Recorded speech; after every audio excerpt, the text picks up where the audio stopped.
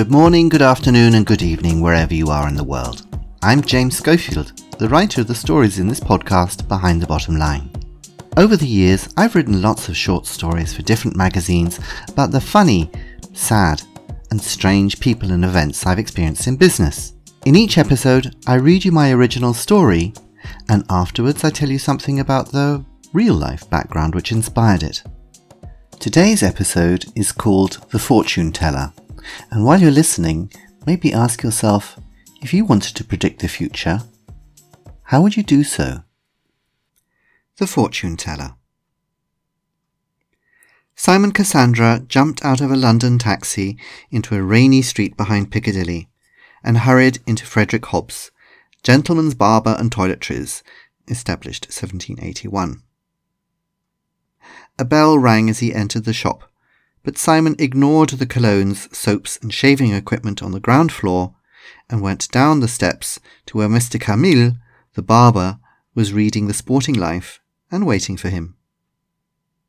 "Evening, sir," said Mr. Camille, taking Simon's coat and sitting him down in one of the old-fashioned green leather barber chairs. "Very quiet today. I think everybody's travelling home early because of the weather." Simon nodded. "What would you like, sir? The usual haircut?" Simon rubbed his chin. "Actually, I think I badly need a shave." Mr. Camille looked at him carefully. Simon clearly hadn't shaved for a few days, and he seemed tired. The barber tilted the chair backwards and then, to soften the bristles, wrapped a hot, damp towel perfumed with sandalwood around Simon's face, leaving his mouth clear. "Ah, that's nice," said Simon after a while. "Did you know that I'm a fortune teller, Mr. Camille?" "Is that so, sir?" said Mr. Camille. The gentleman often became quite talkative about their work when they relaxed. "I thought you were a government computer expert or something." "Yes, but really I'm a fortune teller. I do something called predictive analysis. My computers collect data from many different sources, then organise and crunch it. I interpret the results and make recommendations to the government about what they should do." "Really?" said Mr. Camille, as he started to make soap lather in a bowl with a shaving brush. "Of course, it only works if your systems can recognise what is relevant data. Otherwise you make mistakes. Garbage in, garbage out, as we say." "Sounds very clever, sir." Mr. Camille removed the towel from Simon's face. "Oh, not really. I make some assumptions about the subject and then drill down into the collected data till I find little gold nuggets of information. We call it data mining. Then the system does some statistical analysis, adds a bit of regression analysis, and you can see into the future. Anything you'd like to know, Mr. Camille?" Mr. Camille laughed. "Well, let me think. I like to bet on the horses sometimes. Who'll win at Cheltenham tomorrow?" Just a moment. Simon pulled out a small tablet computer and was busy for the next 5 minutes. "Puffin Billy," he said finally. "You should place a bet. Odds are 4-1 at the moment." If this was an example of predictive analysis, Mr. Camille was not impressed. The Sporting Life had said exactly the same thing. He'd hoped for something more interesting, unusual. He began soaping Simon's cheeks and chin. "I'll do that, sir," he said politely. He opened his traditional cutthroat razor and removed the soap and bristles from Simon's cheek. "Well, I certainly hope so," said Simon. "I've spent my whole life advising people to do intelligent things, or not to do stupid things, but usually I'm ignored." Mr. Camille's razor ran across Simon's throat, leaving clean skin behind it. "Take the Iraq War back in 2003, Simon continued. "I warned the government it was going to be a disaster and we should keep out. They said it was a political necessity. Or take health. I told 2 governments that all the data showed we were going to bankrupt the National Health Service if we didn't reduce the amount of sugar in people's food. I was informed that my assumptions were wrong. Of course, the real reason nobody wanted to listen is because the fast food industry sponsors all the political parties. And what's happened now? Britain has the largest number of obese people in the European Union, and our health service is collapsing under their weight. How ironic. "One moment, sir," said Mr. Camille. "Let me just shave your upper lip."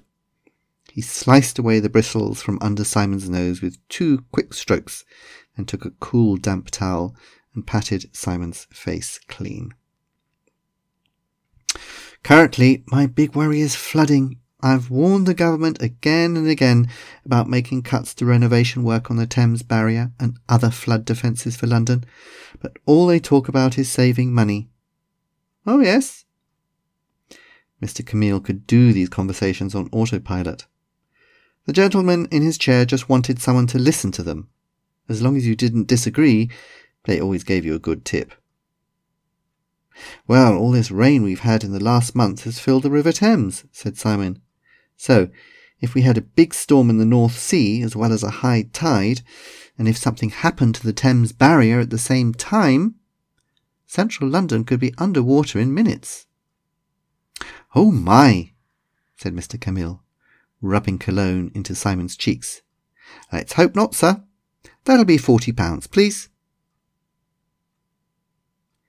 It was very windy when Mr. Camille left the shop an hour later, and he was glad to reach Green Park Tube Station. What a pessimist that Mr. Cassandra was. Flooding. Mr. Camille had seen a report on the BBC about the Thames Barrier recently, and it said that even with rising sea levels, London was perfectly safe. He caught the underground train to Waterloo, and it was just after Westminster, underneath the river, when the train unexpectedly stopped and everything went dark. People turned on the lights on their phones to see what was happening, and Mr. Camille looked around, feeling a bit nervous. "Probably a technical problem," said one ghostly face. "I'll be late getting home again tonight." A minute later, as water smashed through the windows and the screaming started, it was probably only Mr. Camille who understood what had finally happened.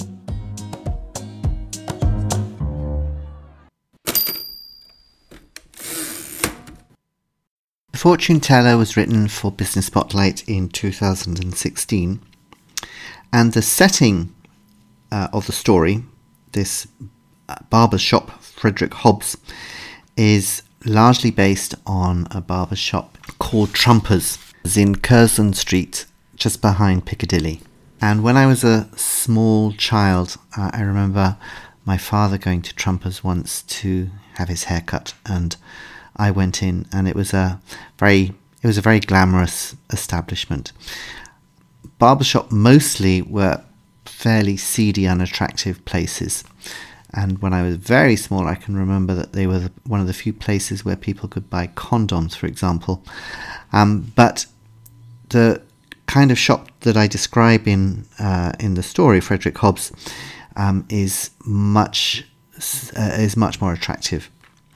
And Trumpers was really like that. The going downstairs, sitting in these leather barber's chairs. It was, really just like how I describe it in the story.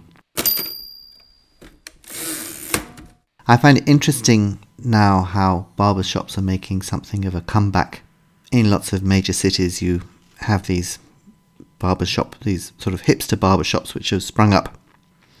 And Trumpers was the real thing. This is the kind of thing that they're modelled on. So if you ever go to London, I can strongly recommend that you go to Trumpers and have a look at it. The idea of London flooding has been something that has been a secret worry of mine, I suppose, for many years, particularly the idea of being caught in the underground should London ever flood, because if that ever happened and the Thames Barrier was breached and the circumstances that I describe in the story of a high tide and storms and the waters flooding in up the Thames, that's what would happen to the central part of London. And it's probably all goes back to an English language course book which I saw, which hypothesized on that particular event happening. I think it was probably practicing the second conditional. If X happened, this would be the result. And I remember a particularly graphic picture that there was showing floodwaters shooting down the escalators at a station like Waterloo or something like that. That's always been my horror. The central character, Simon Cassandra, of course, as the name says, is somebody who has the misfortune of being able to predict the future, but nobody ever listens to him, like the Cassandra in the Greek mythology. But his speciality, predictive analysis, is something which I think is really interesting. Can we predict the future based on the past? So to a certain extent, yes, we can. But the problem always, of course, is the quality of the data going in. So garbage in, garbage out. And even then, even if you do have good material going in, what's to prevent the whole chaos theory and the butterfly wing in the Amazon disrupting tomorrow's events? So my feeling is that as predictive analysis develops and becomes more and more available to us, that we'll start to find that it's a little bit like the Oracle in Delphi in the past, that we get obscure predictions which are actually kind of true, but they're likely to make people jump to false conclusions with catastrophic results. So I'm not convinced about predictive analysis. Of course, by saying that, perhaps I am also a victim of our age, an age where people are increasingly skeptical about experts. Now, probably governments are still guided by experts in the decisions that they make, but I would say that there's vastly more doubt about experts nowadays compared to the past. And I think there are several reasons for this. Of course, first of all, experts can be wrong, and there are enough examples of that.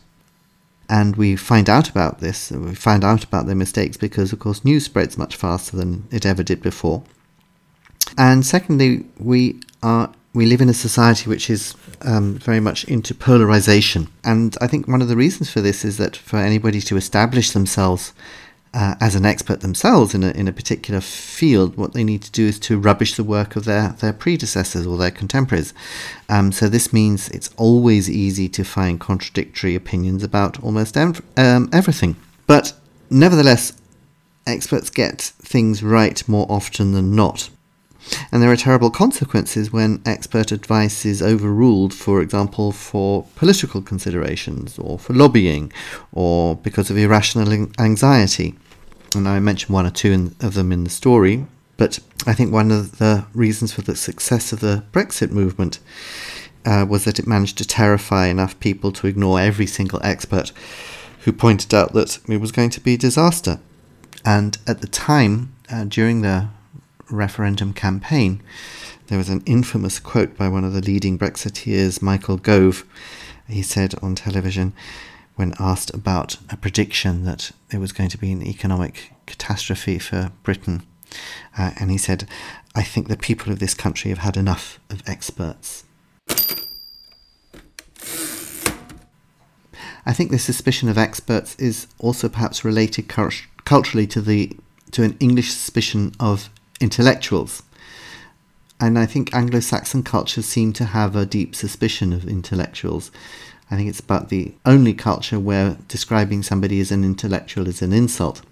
I think, for example, it's very interesting how even if you've got a doctorate, you would never use your doctor title unless you were a medical doctor, whereas it's perfectly normal to do so in Germany or Italy or France. There was a very funny writer about the habits of the British, who was actually a Hungarian refugee who went to Britain in the 30s, called George Mikesh. And he wrote a very funny book called How to Be a Brit. And he has this great quote in it. He says, "On the continent, learned persons love to quote Aristotle Horace, Montaigne, and show off their knowledge. In England, only uneducated people show off their knowledge. Nobody quotes Latin and Greek in the course of a conversation, unless he has never read them. Which, of course, goes to prove what I've always thought, that Boris Johnson, who loves to do that kind of thing, isn't actually British at all.